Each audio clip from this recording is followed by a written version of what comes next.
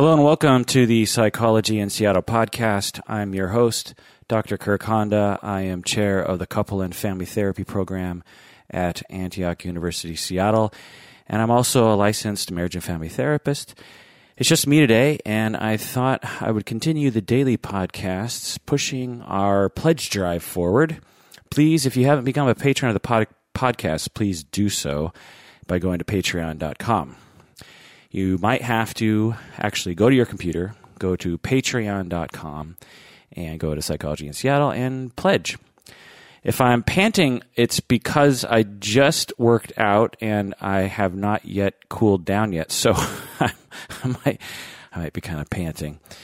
Today's episode, I thought I would talk about an article that someone sent me recently. It was written in 2015. And it's titled 6 Eating Disorder Myths Debunked, and it's written by Nina Bahadur. And let's get into it. Okay, myth number 1. Eating disorders happen only to white women. They're saying that it's a myth that eating disorders happen only to white women. Yes, this is a massive myth. When you think of a person with anorexia, my guess is that you picture a white woman. And this is a problem to some extent because there are lots of people who suffer from eating disorders that are not women and are not white. And it's even possible, so for instance, just on the gender issue for cis females, cis males, it's estimated that about a third of people who suffer from eating disorders are men, which, 30-40% of people with eating disorders. However, it's possible that it's much more than that because of underreporting and misdiagnosing. Since people have a stereotype about eating disorders, they might actually, when they come across someone with an eating disorder and they happen to be men, they might not actually detect it and record it. And if you're a man and you have an eating disorder, you might not recognize it in yourself because you think, well, I can't have an eating disorder because I'm a man. So it's even possible that it's much greater than that. So in general, I just like to assume that if someone says this person has an eating disorder, I give it about an equal chance that it could be a male or a female. And when it comes to ethnicity, same sort of thing. There seem to be some differences among ethnicities. It's hard to measure this sort of thing because it depends on how you define eating disorder and where you look and, how you ask the questions. But there seem to be some differences among ethnicities, but in general, there are very small differences. A lot of research says that there's really no difference between ethnicities and race when it comes to eating disorders. So again, just when you think of eating disorders, think of it as a problem for men and women and for people of all ethnicities and around the globe. It just so happens that for whatever reason in American culture, we, for whatever reason, only emphasize white and often blonde white girls as the poster children of eating disorders, but that's a problem. And I don't know how to break this myth. It's I think we have to have a campaign, or maybe there is a campaign to raise awareness, because when you have a myth like this, like I said, not only will you have clinicians misdiagnosing people because of stereotype, but also you'll have individuals with problems not detecting it in themselves because they think, how can I have an eating disorder? I'm not a blonde girl. So there we go. All right, myth number 2. Eating disorders only happen to young people. Eating disorders only happen to young people. Again, another stereotype. When I think of the poster child of eating disorders, I think of a young woman or a teenager, between 15 and 25. This is a myth. There does seem to be somewhat of a higher prevalence among younger people. But you can have eating disorders as an elderly person. You can be 70 years old and have an eating disorder. Absolutely. So yeah, that's another stereotype that we want to break. For instance, imagine a 60-year-old black man being anorexic. That's totally possible. And the only reason why we can't picture that in our mind is because it's just not depicted in our culture. But absolutely, a 60-year-old black man can suffer from an eating disorder. Absolutely, it happens. It's just not reported and not talked about. Okay, another myth. All those with eating disorders are skeletally thin. Yeah, I would say that this is a myth that's out there. People think that if someone isn't very thin, then they don't really have an eating disorder. And this is a misunderstanding of what an eating disorder is. Certainly, eating disorders can lead to being very, very thin, but for many people, it doesn't lead to that. For many people with eating disorders, it doesn't involve that element, that they become very thin. For instance, I worked with people that suffered from bulimia, and they were rarely thin. They were average build or even above average build. And so you can have an eating disorder and not be super thin. So that's just something to think about. Number 4 myth, anorexia and bulimia are the most common eating disorders.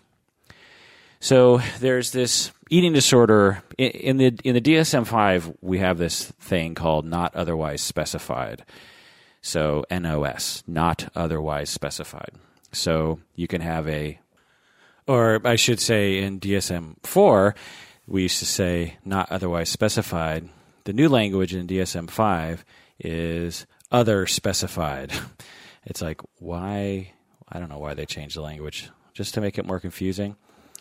It's funny because when I was first learning about psychopathology and DSM in 1995, the DSM-4 had just come out, I think, in 94. And so everyone was still using the language from DSM-3. And one of the old language elements was the term rule out, meaning that if you were seeing someone for the first time and you thought, well, it seems like they might have depression, but I'm not quite sure. So I'm going to rule out depression, meaning that you write that in the diagnosis. You're basically saying, I'm not quite sure about this, and so I need to do more assessment to know. But for now, it kind of looks like they might have depression. Well, the 4 language said rule out was no longer the term. Why? Who knows? The new term was provisional. Provisional makes probably more logical sense because rule out, it's like, what in the world does that mean? That's jargony. But provisional, it makes more sense to the general public because it's provisional.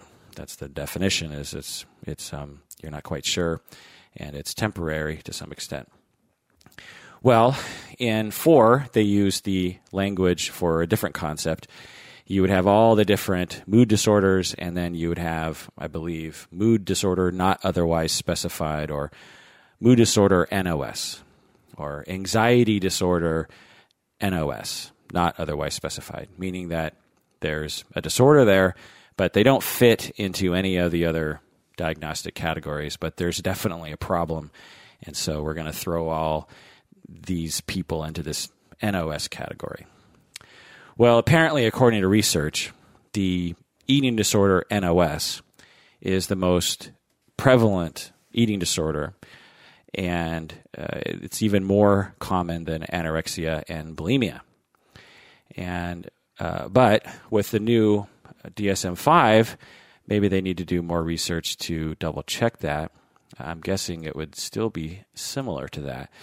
There's a lot of different eating disorders. In the DSM-5, they call them feeding and eating disorders. They don't just label them as eating disorders anymore.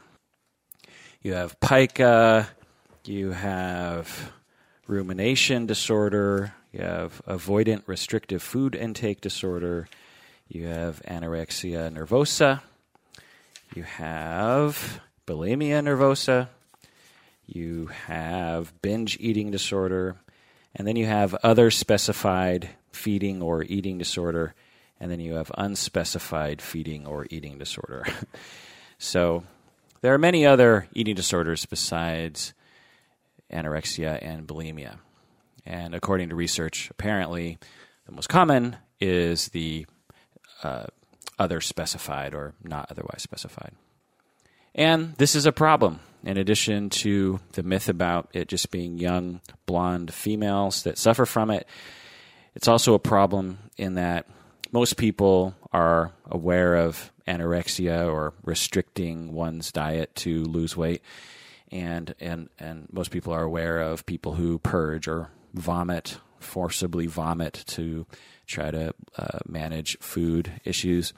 But there's a lot of other manifestations of eating issues, and it's just too bad that there's not awareness around it, because not only do clinicians not detect it, but also it's harder for people to get help when they don't know that they have a thing.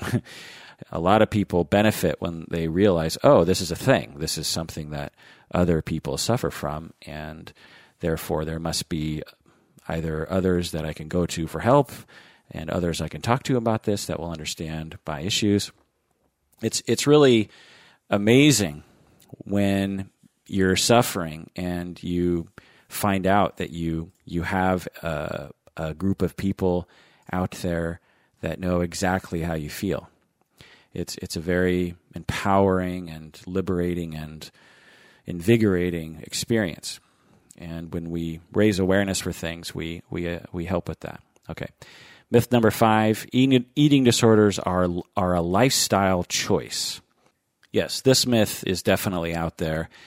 I will talk with people about eating disorders, or I'll hear people talking about it, and they seem to believe that eating disorders are, it's just someone who has some body problems and they're dieting too much, or they're overly concerned with being thin, or they eat too many salads, or I don't know. There's some kind. To them, anorexia is a normal thing, a variation on normal behavior, and that's because the vast majority of people, in my experience, have never really. They really don't know what anorexia or bulimia or the other eating disorders are really like. They've either never met someone with that, or they've never had it depicted for them. And so they don't realize how disordered the disorder can be. It's extreme. It's no joke. It's not just wanting to lose weight. It's not just dieting a lot. It is an extremely debilitating, even to some extent delusional disorder. Just as an example, when you talk to somebody, and perhaps you've heard of these kinds of things. When you talk to someone with typical anorexia, they will be, wasting away. They'll be 5'4" and weighing 90 pounds. And if you're not familiar, 5'4", I don't know, should probably weigh 120 at the lowest, I'm guessing, just a rough estimate there. So if they're weighing 90 pounds, then that's like 25 or 30, 40% underweight or something. And you can see the skeleton behind their skin. They are confused. They believe that they're fat. They believe they're disgustingly fat. And everyone who's trying to help them, they're suspicious of. People are saying, look, if you don't eat, you're going to die. And the client will nod their head and say, okay. But in their mind, they're thinking, nope, I'm not going to eat. There's no way. There's no way you're going to get me to eat. And for a lot of people, they die because they are so disordered, because they restrict to the point where their body begins to have complications that lead to death.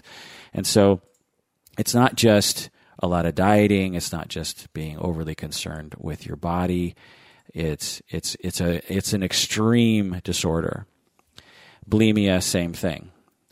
It's not just something that people do. You can vomit as a way of trying to monitor your calories and not qualify for bulimia. Just because you're vomiting doesn't mean that you qualify for the diagnosis.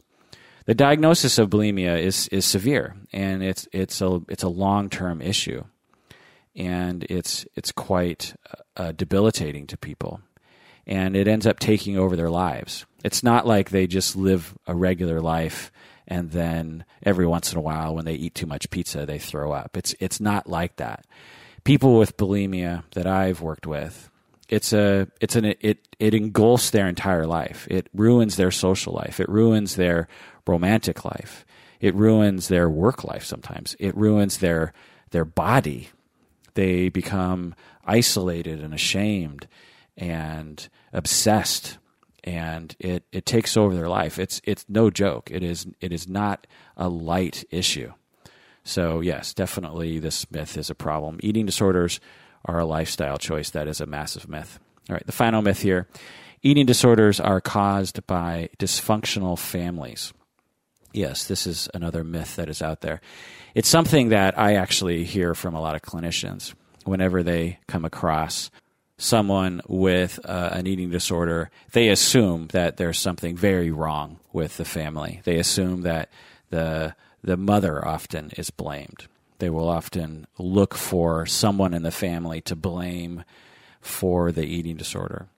And I'll tell you this, absolutely, if you have problems in a family of any sort, trauma, conflict, other people with eating disorders, a family that approaches food in very strange ways and approaches body image in very strange ways, this will increase the risk of having a feeding or eating disorder.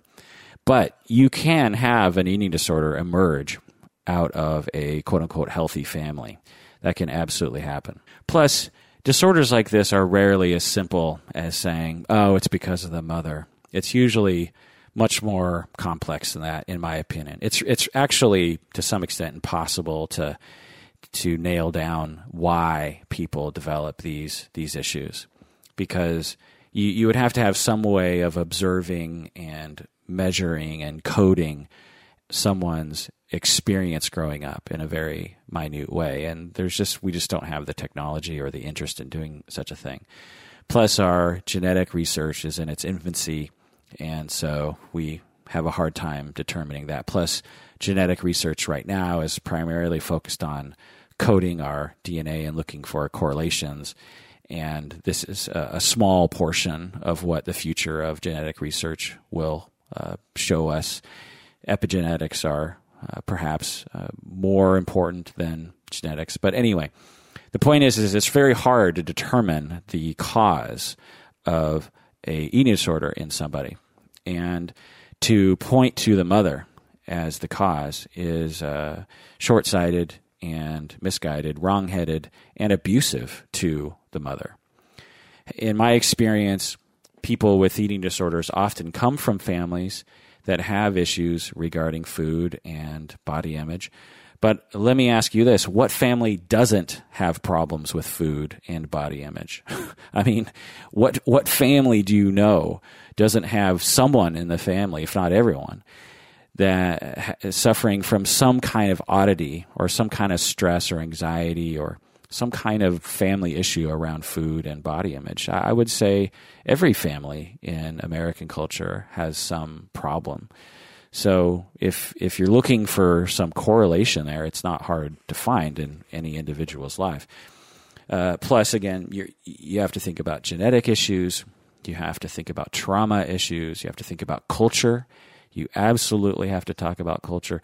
Everyone that knows me knows that I am often railing about our ignoring of the cultural factors that are involved, and our culture absolutely causes all sorts of problems. It's very complex, but just to think off the top of my head regarding how culture can play a role in eating disorders is we have a culture that is centered around crappy food for you. We have commercials, and we have a system in which fast food is something that you should do. You need to work hard. How many people, for instance, are given 2 hours during the middle of the day to go to their local grocery store that has, local greens and vegetables, and make a wonderful salad for themselves, and kick back and really think about what they want to eat, and eat it at their leisure, and then go back to work. How many people have that luxury? I would say less than 1%. The vast majority of Americans, the way our culture is, the way our culture tells us that what we're supposed to do, and the way our system is regarding labor and the workforce, is you might have a half an hour to eat lunch, which means that in between all the things that you're stressed out about, and by the way, when you're stressed out at work, you tend to eat more, and you tend to look for more high calorie, high salt, high fat foods. And so what do? You go to the cafeteria that serves pizza and serves bagels and cream cheese and things that aren't good for you, or muffins, donuts, and this sort of thing. And you're hopped up on coffee and Diet Coke, and you're not exercising, and you're just sitting at your desk all day. And that's our culture. So you have that factor. And then you have this other factor in our society that gives people the impression that there's something wrong with them if their body doesn't look a certain way. And so unless you are one of those rare individuals who has a body that looks a particular way, like the way the models look, then you're already in a place of shame, in a place of avoidance. And when you're ashamed of your body, then you tend to get a little weird about it. You tend to act funny with regards to how you manage it. And you might start obsessing, and you might not approach food in a very relaxed way. You might not even ask other people what they do because you're ashamed of asking.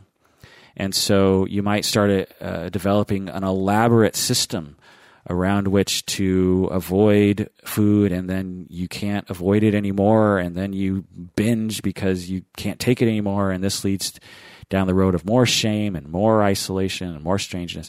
And so our culture, just those two elements of a fast food culture, which I don't really like that term, but I think you know what I mean, and a culture of shaming people that don't fit into a very narrow band of acceptable body shapes and sizes.